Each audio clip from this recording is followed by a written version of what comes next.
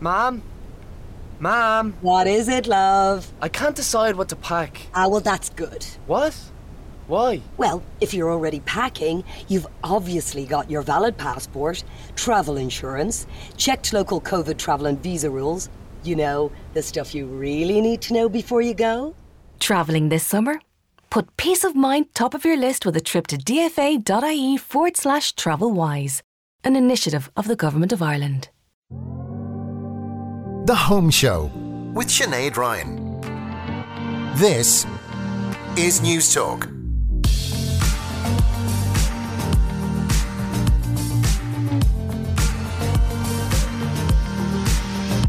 Welcome to The Home Show with me, Sinead Ryan. Coming up today, from Vogue Williams to Pippa O'Connor, we meet the interior designer to the stars who's offering to visit your home. Fragrance, perfume or eau de toilette, whatever you call it, it's a sensory experience. I'll be finding out about the science behind scent. Do you like the vintage look at home but don't know where to start? We've got you covered.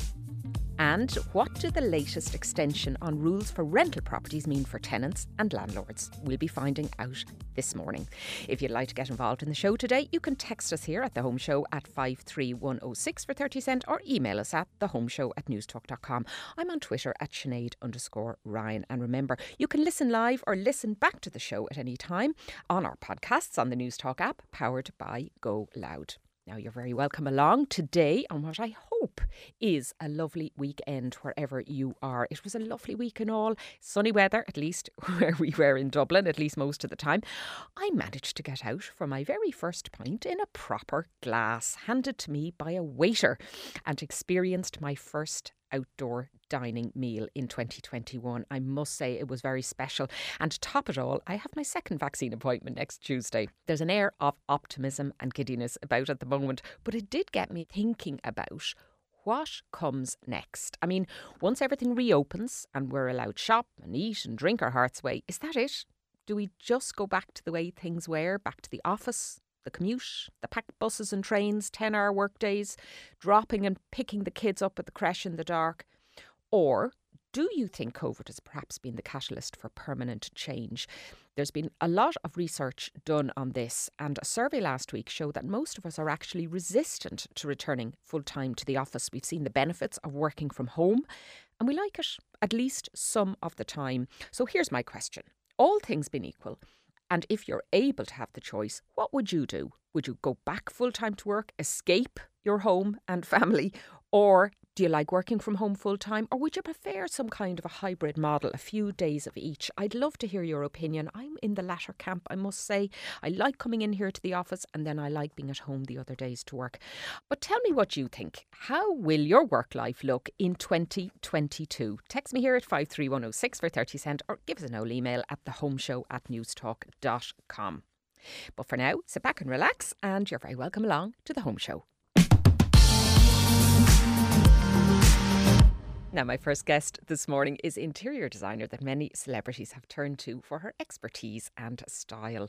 Vogue Williams, Millie Mackintosh and Pippa O'Connor are among her clientele, and shortly with a new TV show, you too could have Arlene McIntyre, creative director of interior design company Ventura Design, sorting out your home. And I'm delighted to say that Arlene joins me in the Home Show studio today. Good morning, Arlene. Good morning, Sinead. Thank you for having me. Now, I mentioned that you had a growing list of celebrity clients, but I wonder whether the most challenging of those was the recent project that you have undertaken for Vogue Williams and Spencer Matthews, because they bought this house in Howth. Yes. Have they even visited it yet? Well, I believe they're there now. Oh, I think Vogue has literally just seen her home for the first time in the last few days. Unbelievable. Breaking news, folks. If you're around Howth this sunny weekend, you'll bump into Vogue Williams. So, Arlene, talk to me about what it was like designing a home online, which is effectively what you had to do because COVID meant that they couldn't travel over to consult with you. Talk to me about that. Well, it was challenging. I think we were going through a very challenging time as it was with the pandemic, at its height at that time. But a lot of our business continued to coast through the various lockdowns because all of our team were working at home remotely. And in the case of Vogue, all of our calls were done by Zoom, FaceTime, WhatsApp. It's incredible what we were able to pull across the line in time for when she was going to return to Ireland. Yeah, and I mean, she wanted a home from home because, of course, she is Irish, Yes. and had bought this property over Note, where I think she's from. But what you do, interior design, is of its nature tactile.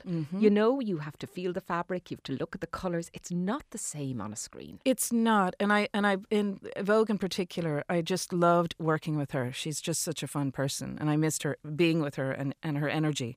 But having worked with her before on her little boy Theo's nursery, I understood their style and I got their vibe. And they really, but in terms of Hoth, they wanted to create a real modern Hamptons feel. She was very clear on her brief. She had a wonderful art collection that we had to consider in the overall design as well. She liked bright, fresh colours. She needed a new kitchen. She needed new flooring. So all of this we were able to do all of this remotely, virtually, and by DHL and UPS. Wow. Yeah. Yeah. It's an extraordinary way for you to conduct your business in the strangest of times, you know, Yes. to do that. Now, Pippa O'Connor, of course, Yes. you did a conversion. It was like a garage conversion. Yes. What did you create out of her once garage? Well, it's funny because I worked with them a couple of years ago on the rest of their home, and then we had all their drawings and plans in the office, and they were like, gosh, you know, we're thinking a lot of people are at home. They have 2 boys. It's a growing family and they need more space. Like everyone has been reviewing their homes in general. And they were like, God, you know, we really need to do something with the garage. What do you think we can do? We're thinking of turning it into a bathroom here, a bedroom there. What do you think? And I was like, yeah, let's do it. So we were able to work, obviously, from our design team, from our desks remotely. We created up 3Ds and CGIs of the space and what could and could not be done. And between us all, we came together with what I think they're really happy with. It's kind of a beautiful Art Deco look, which is my Yeah. favourite kind of style. Yes. As listeners will know on the show, that kind of mirrored surfaces and kind of the beautiful jewelled effect on it. Yeah. Lovely retro feel. Exactly. And she wanted something that was uber luxurious. So the rest of her home is all about the family. It's all about the boys and family time. And then she just wanted this home to have a completely different tone. So it's slightly more glamorous. Like you rightly said, it has a little more sparkle. And yes, there's mirrors in the room. And of course, she needed extra overflow for her wardrobe space. So Well, obviously. she has an Imagine amazing wardrobe. She does. And I think she's a collection of jeans Oh, that she's yeah. selling. Oh, So my God, Of course, to die you need for wardrobes collection. just for that. Literally. Okay. So we were able to incorporate all those needs that she had, herself and Brian had, ticked all the boxes. And yeah, I think we got there in the end. All right. Now, talk to me about some of the more memorable projects you've worked on. I know that you had one where you had to incorporate a very unusual children's slide. Well, that was one of our favourite projects. We have many. We're working on a super project currently in Jersey, in the Channel Islands, which is absolutely amazing. And we've been working on that literally from conception, and we hope to finish it right through to completion. But with larger projects, and they're so vast, there's different teams that you have to bring onto them. So all of this was not solely done by myself. And we'd have several different teams involved in different areas of this house. And this particular couple had 3 children, and like they were very family orientated, which was lovely. And they created the most amazing, gigantic, galvanized slide that came down from the playroom, which was on the 3rd floor, right through the house into the swimming pool, which was on the ground through floor. the house. Well, into one side section of the my house. goodness. So it was really impressive. So they'd scoot down. You wouldn't want to misstep out of that room. I was and dying find to yourself use it, Sinead, myself. inadvertently in the water. Fantastic. Is it more fun for you working on lavish projects like that, where there's probably an unlimited budget? Like, what other weird things do people want? Well, it's a tricky one because, even people with the biggest of budgets, they're pretty good on minding their own pocket strings as well. So they want value for money, they want good design, and they want good service. So you can't fail on the larger projects. They are really stressful, super demanding, everything that you can imagine. It's there. It's hard work. But I also enjoy looking after, the smaller projects whereby, currently I'm working with a couple and they have a 2-bed apartment and they live in the US and they want to have a place here that they can call home. Again, it's all being done virtually and remotely. Yeah. But it's not about the size. I enjoy working with the people. I know that might sound a bit cheesy, but it's true. And I like the entire creative process. Well, of course, people get very emotional about their homes and about their interiors, and they want a particular look. And I mean, for so long, I think lots of people, it's probably still the case, lots of people just want that 5-star hotel look. You know, that can be quite bland, actually, because of its very nature. Yes. So do you find maybe that there's a little more comfort creeping in post-COVID? People just want that 4 walls to be sanctuary. Yes, you are so right. Before the lockdown, a lot of people may have only used their living rooms at the weekends or late at night, and probably were not spending as much time during the day in them as they have been, you know, in the last year or 18 months. And so definitely things that we are now getting big asks for are, you know, super functioning rooms whereby we have better seating, better storage, home offices. Multifunctional as well. Audio spaces for the family to enjoy a movie, mini bars. It's great. Okay. I am speaking with Arlene McIntyre, Creative Director of Ventura Design. Now, Arlene, you... in your own home, right? Because I'm always fascinated by interior designers. They must have fabulous, perfect homes all the time. You're shaking your head in the studio. No. You're saying that. But you did make a fundamental change, which I think a lot of people in principle would like to do, but would find it very difficult in practice. And that's moving from a 4-bed home to 2 bedrooms. Yes. Talk to me about that thinking process. From moving from a 4-bedroom well, because that's a huge leap in terms of maybe preserving its future value or creating these probably must be big bedrooms now. Yes, well, for me, when we moved into our new space, it had a lot of rooms that I felt weren't functioning correctly. So we knocked out a lot of the walls, and yes, it had 5 bedrooms, but we have 2 bedrooms now upstairs because we felt space added more value to our lives than having loads of little bedrooms that, you know, make no sense. So now we have lovely flow happening upstairs, for example, in the bedroom. We have a play area for our little girl. She's 22 months. Oh, lovely. Peppa Pig and all her friends have arrived, and we've had to make space for all of them. And that feeling of space for me is like the biggest luxury imaginable. Must be like 2 suites, nearly. Yeah. And having good storage is really important. Okay. And again, we really lacked that before we did the big move. So I'm loving the storage. I'm loving the extra wardrobe space, and I'm loving that Ali has her own playroom. Okay. And I suppose, like most people, you know, irrespective of the budget, you also like a bit of a bargain. Yeah. So talk to me about how people in their own homes now, without the benefit of an interior designer, can spruce up something or make a change that might be impactful but doesn't cost a great deal of money. We talk a lot on this show about colour pops in terms of textures and fabrics on cushions and walls and that kind of thing. First thing I would always advise everyone to do is totally declutter your space. It has to start. Everyone has to put in the elbow grease in a project.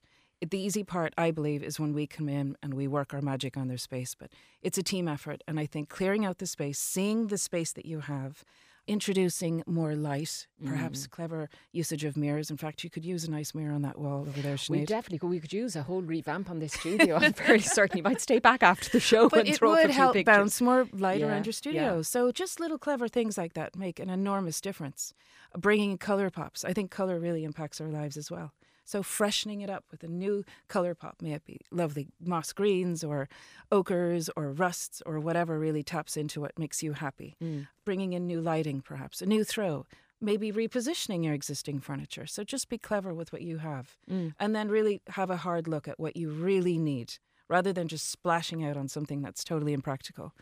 We try and advise each client that we have on what they really need. Yeah, because you do collect a lot of stuff over the years, and there's that sense that, I have to have it out.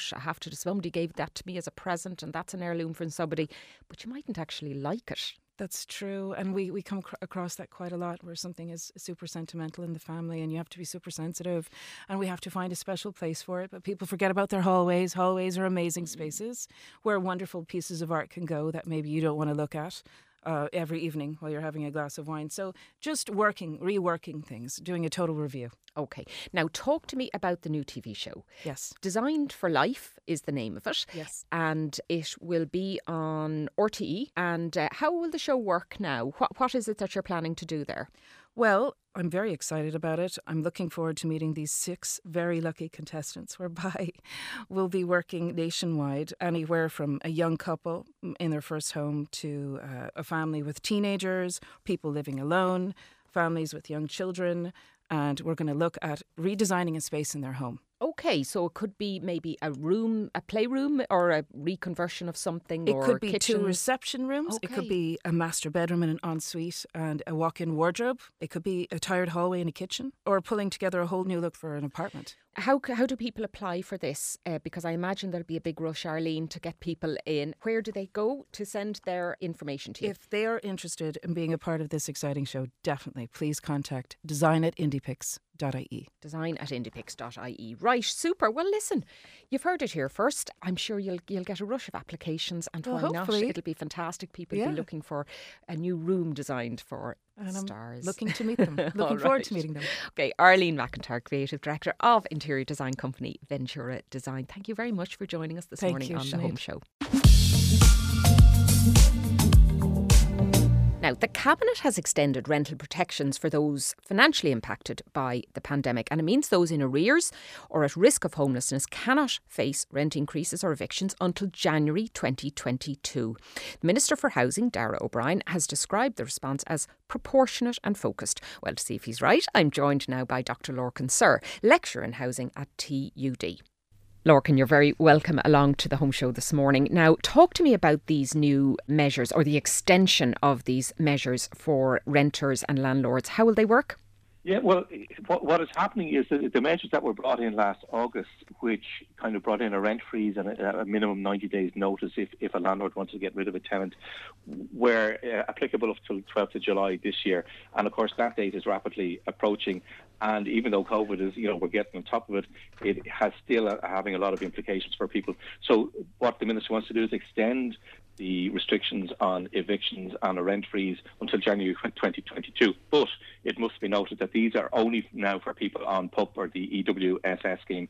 And of course, to avail of these as a tenant, you must register with the RTB. So effectively, if you're on the PUP payment or the EWSS, go on the RTB website, register as being in receipt of those, and then you are then protected from rent increases or from eviction effectively by your landlord. So it's important to do that. If you're not, if you're back in work, or if you never left work, well then the previous restrictions no longer apply. So your tenant, for example, your landlord, for example, could serve you with a rent review notice and try to increase your rent, or indeed an eviction notice. Okay, so these are COVID-specific measures. Now, we have heard that while a lot of businesses are reopening and people are going back to work, there's a significant number of people who aren't going back to work, and this will certainly help them if they're renters.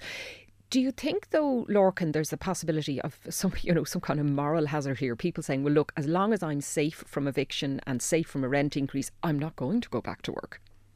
Yeah, I think a lot of the people who are affected by COVID, we know from data that the majority of people who are affected by COVID would be in the services sector and some of the lower end sectors, the lower paid sectors, and that they would be renters. And we know that an awful lot of renters have been affected by COVID. I think, to be honest with you, Sinead, that people would rather get back to work and earn a proper wage rather than continue to be in receipt of the PUP payment or the EWSS. And we also know that a lot of people have left the rental sector totally when they lost employment, and a lot of people have moved back to their family homes or back where they came from, or back with their parents or whatever. So there has been a significant decline in the number of actual tenants out there anyway. Indeed. Now, another measure which will be welcome or unwelcome, depending on what side of the coin you're on, is the limiting of the deposits that landlords can ask prospective tenants for, and that has been restricted to. Is it 2 months deposit and a month's rent, or how will it work, Lorcan? Yeah, it's 1 month's deposit and 1 month's rent, so the total would be the equivalent of 2 months' rent. I thought that was pretty standard all along, though, was it not? No, surprisingly enough, even though we've been, renting for a long time, hundreds of years, we've had quite a significant rental sector, and it's doubled in size. And since 2010 to 2018, it is doubled in size. There's never been a definition of what a deposit is. So landlords could, and we see this happening in the UK, and what happens in the UK tends to kind of creep in here.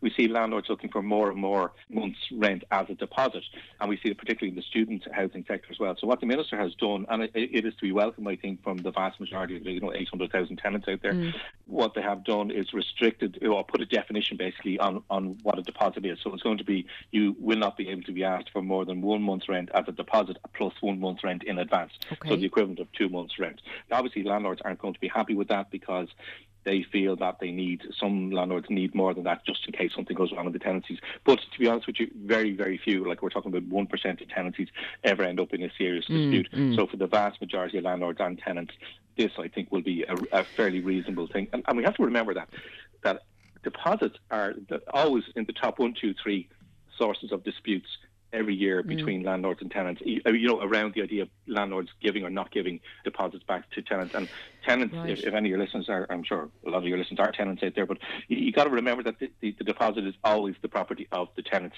You're just handing it You're over to the minding it, landlord until they leave. where you're renting. Is there a possibility, though, Lorcan, that some rogue landlords could respond to this restriction by saying, well, I won't charge you more than 1 month's deposit, but actually there's money to be paid for the car park space, or there's money to be paid for the communal bins? Because renters hate that kind of practice, but they feel stuffed by it, really.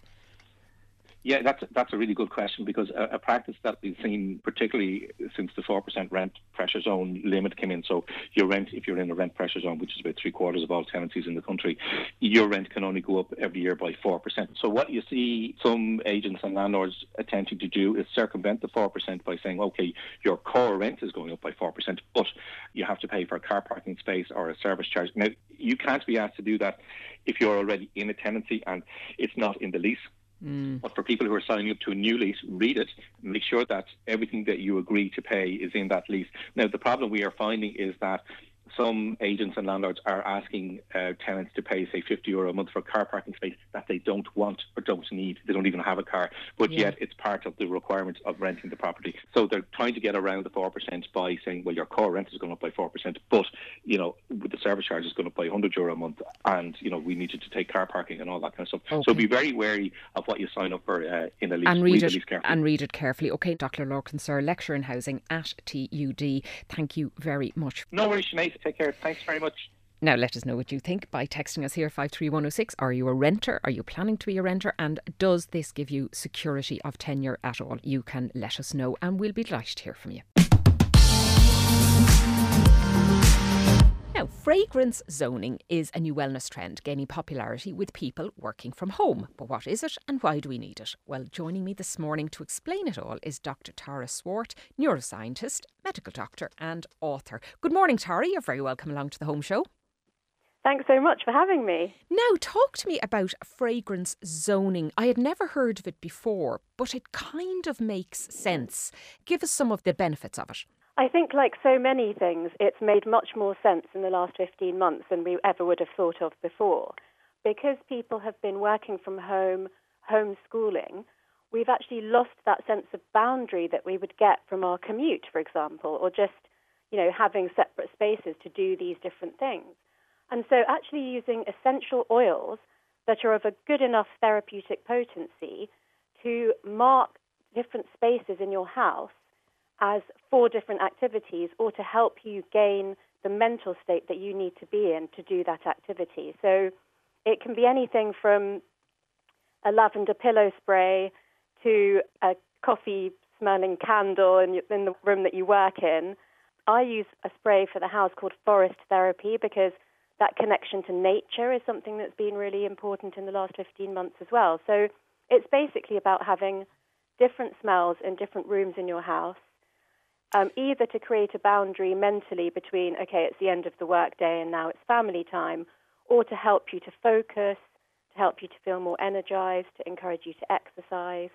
And so it can be used in different ways, and there's lots of different formulations. There's rollerballs, pillow mists, candles, diffusers, and you can also just inhale an essential oil. Now, of course, this goes beyond just a nice smell in the house, because there's lots of evidence that it can actually alter our mental state just by smell. It's a really profound, I think probably, sometimes you can be transported back to your childhood with a particular smell of something.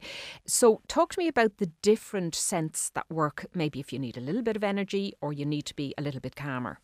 Okay, so the science behind that is that your olfactory nerve, which is the nerve for smell, just goes back about an inch from the top of your nose to the part of the brain where memories and emotions are associated. So often in a neuroscience workshop, I'll do an icebreaker like, which smell most strongly evokes a childhood memory for you? And that really gets people talking because they have an immediate response to that. And so, like I said, if these essential oils are of sufficient therapeutic potency, then the particles actually have an impact on your brain through your olfactory nerve. So, for example, lavender is the strongest naturally occurring neuromodulator, which means it modulates your brain depending on what you need. So if you're feeling anxious, it can calm you down. And if you're feeling melancholy or low in mood, it can actually lift your mood. And so although there are generalizations like lavender and citrus is associated with being very energizing and improving your focus, it's also quite individual. So depending on the childhood experiences that we've had with certain smells, that will have a certain impact on us. So you might love the smell of rose because you remember being in your grandmother's garden and she had wonderful roses. I might remember being told off for snapping a rose off in my grandmother's garden and then not like the smell because I've got a negative memory associated with it. So it's incredibly But generally personal. speaking, rose is associated with optimism. Okay, that's very, very interesting. I'm trying to think back to my own childhood memories of smell, and roses are definitely one of them because my mother had a fantastic rose garden. Now, we weren't allowed really in it and pluck the leaves of it. We'd be punished. But I can remember walking out of my childhood home every time and getting that scent of roses hitting you, which is extraordinary.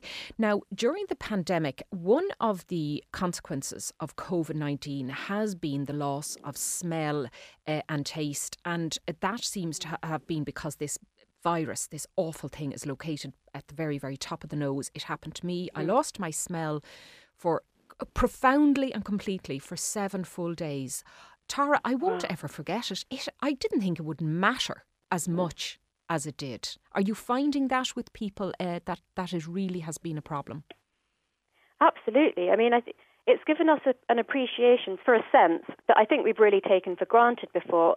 Everybody's very aware of blindness and deafness, for example, but we've never really thought about losing our touch, smell or taste. So it really came as a shock. And it's interesting how much it ruins enjoyment of things like eating, drinking. You lose that connection between memories and smell.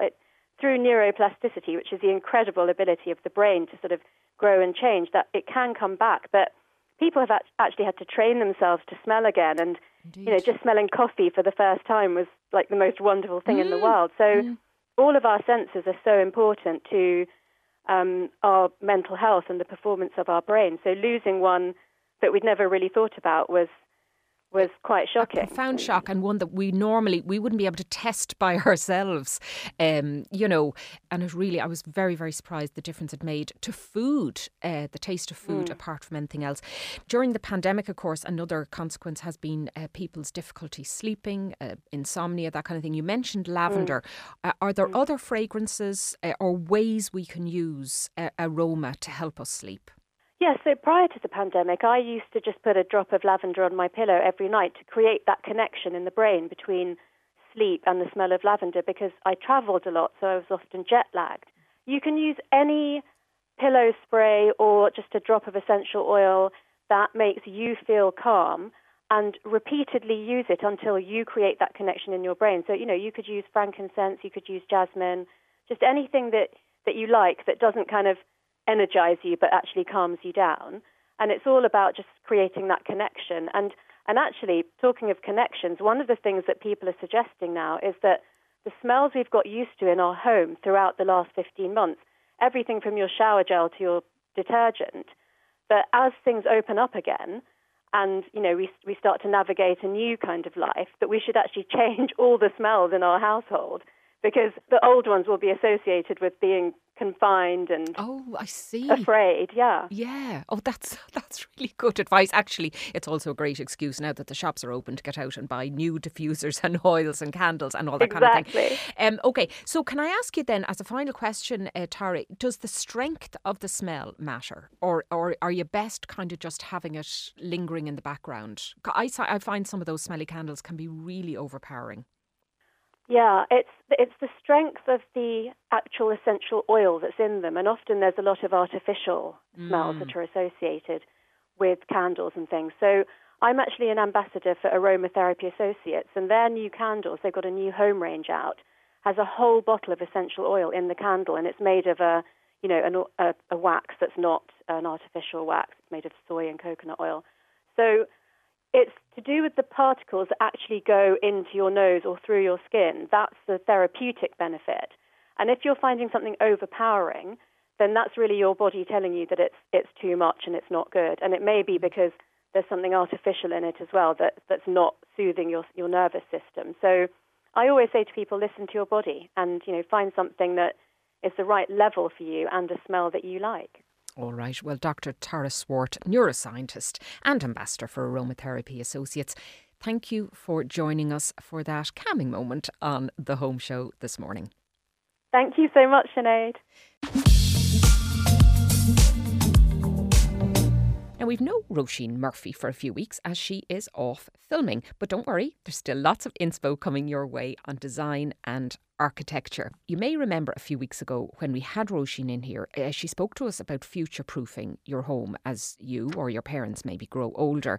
Well, we got a big reaction to that piece and we thought it'd be good to do a follow-up on the show. And I'm delighted to say I'm joined this morning by Trevor Flanagan, owner of Beachfield Healthcare and member of the Halo Care Help Panel. Morning, Trevor. Welcome along to the show. Good morning, Sinead. Now, talk to me a little bit about the kind of issues that older people face when they want to stay in their own homes, but maybe are infirm or find that a little bit more difficult in later years. Well, Sinead, I think the biggest challenge when we think of maybe an older sibling or a mum or a dad is keeping them safe at home. And really, what does that mean? The stats will show that over 65s, they have a 1 in 3 chance of presenting to hospital after having a fall. Biggest areas of concern for falls at home: bathroom and bedroom. Okay, so we're talking about mobility solutions. So are we thinking about things like grab rails, banisters, stair lifts, that kind of thing, Trevor? Absolutely. So the more simpler devices would be something, as I touched on, Sinead, a grab rail in your shower unit, beside your bath, beside your sink, or indeed a specialty rail beside your toilet. They're the real simple, easy wins. There's something that can be installed really quickly, really simply, at a very, very cost-effective rate. Getting out of bed can be a real challenge. Sometimes just a profiling bed where mum can be set up in bed and she can turn it and stand really safely from the bed. Maybe it's something like a bath lift, that when mum wants to have a bath, that she can be raised down and raised up in the bath in a really safe way. You touched on stair lifts, Sinead. You need a bit more from a stair lift perspective. It's a piece of equipment that will literally go from ground level easily and quietly and safely up your stairs and bring a person to their bedroom. Yeah, or no, bathroom. they're not cheap now to install. What would you normally expect to pay for a stair lift? Well, the range can be from €1,500 up to €6,000. Right, But okay. the good news, Sinead, the good news is there's a scheme that the local authorities run. Now, it is means tested, but you can get up to €6,000 to help you get that stair lift and that solution for your home. So it shouldn't be an obstacle. Okay, that's the mobility aid grant. Yeah. Now, it is budget-led though, Trevor, and it can be hit and miss, I think, in a lot of local authority areas. I know that, from what I've heard from people, there's quite a long waiting list. There's a lot of red tape to cross. Do you find that families can afford maybe to wade through that, or are they better off just trying to manage it themselves, if at all possible? Look, like anything else, there is red tape when one is applying for grants or a scheme, but most companies, and indeed Beachfield Healthcare, we actually help people through that process to make it easier for them. All right. Now, talk to me a little bit about how technology can play a part in organising, or helping people to live at home a little bit longer. Apps and screens. Now, I know there's an awful lot of old people thinking, I can't be using that. Don't get me started on that kind of thing. Talk to me about what might be available in that sphere, though, if they are interested. Well, I think of my own mum and dad when you talk about apps or phone or whatever, and I think we discredit them somewhat. I think, Sinead, they're clever. Our older people are getting much more tuned in to technology and devices, and we work with a company in Kerala called Halo Care, who have a very, very clever solution. There's sensors in any given room, and they can actually, literally, it's really clever. They can actually sense a fall and actually alert the care hub in Carlow that may contact a sibling or a wife or a daughter or son to say, look, we've a problem, we think we've picked up a fall. So that technology is there, and it's very passive, really passive. So everybody thinks of cameras and all these sort of things that might make mum or dad be a bit more anxious. No, not the case. The way computational power has sort of increased now, all these algorithms can actually sense irregular pattern in a room that maybe mum hasn't opened up the curtains. She normally opens up at 8 o'clock in the morning. Today it's 10 o'clock. The algorithms and the care hub can actually can give you a call. Just something maybe out of kilter here. We're seeing that mum has not opened up the curtains today at 8 o'clock. So really clever stuff going on in the background, but mum and dad don't see anything or sense anything different. OK, well, it's certainly, I know, and it is without doubt, that where possible, people would much prefer to spend longer at home than in maybe a residential setting or a hospital. So any and all help, I suppose, carries on that and makes that a little bit easier. All right. Trevor Flanagan, owner of Beachfield Healthcare and member of the Halo Care Help Panel, thanks a million for joining us on The Home Show. Thank you very much, Sinead. Thank you. Now, there's definitely a desire from people to mix and match styles in their homes and to use older pieces of furniture, perhaps pre-loved pieces. So recycling is all the rage and sustainability is what we are after. But there's a big difference between second-hand and vintage chic. So it's a question we get asked a lot here on The Home Show, and my next guest has the answers. She owns a stunning home in Cork that is a masterclass in how to do vintage while remaining modern and contemporary. Aisling Nugent of Vintage Hill Cork. Good morning and very welcome to The Home Show. Hi Sinead, thank you for having me. Now, we'll get to talk about your vintage style in your home. I've been looking at the pictures and I must say it's been a lovely, nosy look through the curtains of your home. But can you start by telling me how you got into collecting vintage pieces in the first place? I suppose my love for vintage definitely came from my mum. She was a great woman for going to the auctions and car boot sales, and she brought me to my first auction as a child. And I can remember going to car boot sales on holidays in England with her. So it really came from her. You know, she kind of opened my eyes to, I suppose, the benefits of choosing things from the past in terms of their durability, the craftsmanship, that it's often a lot more economical and more so the character that it brings, the character that it adds to a home, and, you know, the narrative that comes behind every piece in terms of how it was used, or, you know, also where you bought it or when you bought it. There's always a story attached to that. So it sounds to me like, you know, it is something that you don't do in one weekend. It takes time. I mean, I presume, you know, if you're going to car boot sales or auctions or looking in skips, you know, you're going to be just lucky from time to time. So is it something that you have to devote a lot of time to? Can you get a little bit maybe obsessed with it? Absolutely, 100%. It is. You kind of nearly need to forewarn people that do want to get into it that it does become addictive, but it's great fun at the same time. You kind of have to get over the desire to decorate your home, you know, in a short time, you know, that you need to change your mindset a little bit and just be prepared to put the time in, kind of, I suppose, as they say, more haste, less speed, you know, and just build up a collection, you know. Don't be tempted to just, you know, fall into the trends and just buy things overnight. Yeah. Now, one of the things, Aisling, that I saw that might surprise people when they think of maybe whatever about buying sideboards and chairs and tables, you bought an amazing parquet flooring. Parquet is one of those things that had a moment in time, maybe in the 70s, and it's kind of a Marmite. I think people love it or they hate it. I love it. But there's an awful lot of work to do in recreating a parquet floor. Talk to me about that. Yeah, it was a reclaimed floor. It came out of a dance hall. Now, when we got it, it came in literally black bags. It was covered in bitumen tar that had been used to originally lay it. And every piece had the original dowels. So there was over 2,000 tiles. They all had to be passed through a planer to remove the bitumen and the dirt. And then all the dowels had to be removed. And then because they're not all uniform in size, we had to make up a template and they had to be sorted according to size.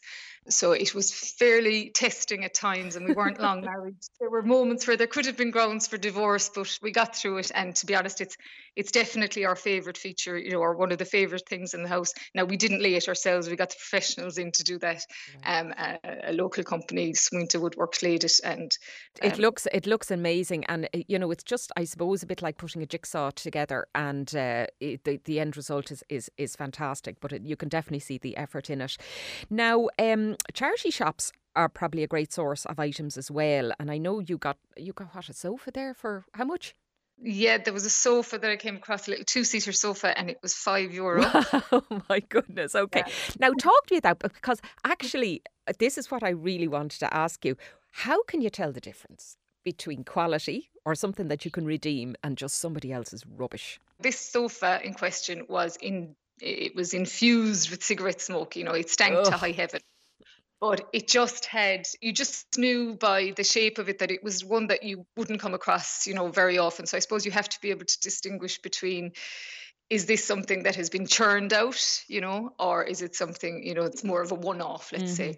And yeah, it was a very solid piece. So, once you do your bit of investigative work in terms of looking for woodworm and that kind of thing, it was fine that way structurally. So everything else was just a case of getting it reupholstered, getting new foam to get rid of the smoke and all the rest of it. But it was fine then. And yes, there's the cost in reupholstering it. But at the end, then you have a sofa that isn't, say, in everybody else's house. And again, you have the narrative behind it that I'm telling you, that it was... Yeah, exactly.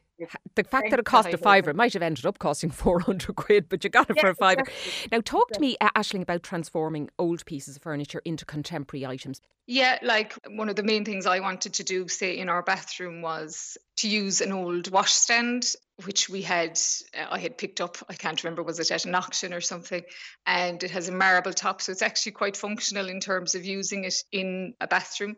It has a marble top and a tile backsplash. So what we did was we took the marble top to a local stonemason, and he just cut out a hole in the centre to sink the sink into and the tap.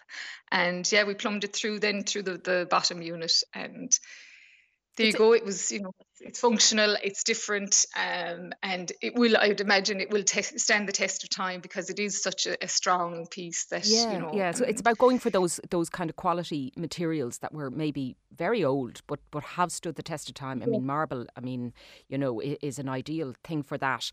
Now, if people wanted to kind of start, now that we're kind of back opening and maybe those auction houses and car boot sales are starting up again, is there any resource that people might be able to go to find out what's in their area, Aisling? Yeah, there's one particular website which is very good because it lists everything all in one place. It's collectireland.ie, and that lists auctions, car boot sales, antiques fairs, salvage yards, all over the country, actually all over the island of Ireland, including the north. Good, okay, so that's collectireland.ie. And if listeners want to find a little bit more about you and look at your beautiful photographs, where can they go, Aisling? You can find me at Vintage Hill Cork, which is kind of my main interiors account, and then there's Vintage Hill Finds, which is just where I have some vintage sales from time to time. Wonderful. And one woman's trash is another woman's treasure, as they say. Aisling Nugent from Vintage Hill Cork. Thanks very much for joining us this morning on The Home Show. Thanks for having me, Sinead. Leave diesel behind with Toyota Hybrid Electric and cut down on fuel costs and harmful emissions. Our self-charging hybrid range has helped make Toyota Ireland's best-selling car brand in 2021 and 2022. Models are available for delivery now, including the Toyota CHR and the Corolla range. So talk to your dealer today about flexible payment options. You'll never take a wrong turn with Toyota. Built for a better world. Terms and conditions apply. Best-selling claim based on most recent monthly figures.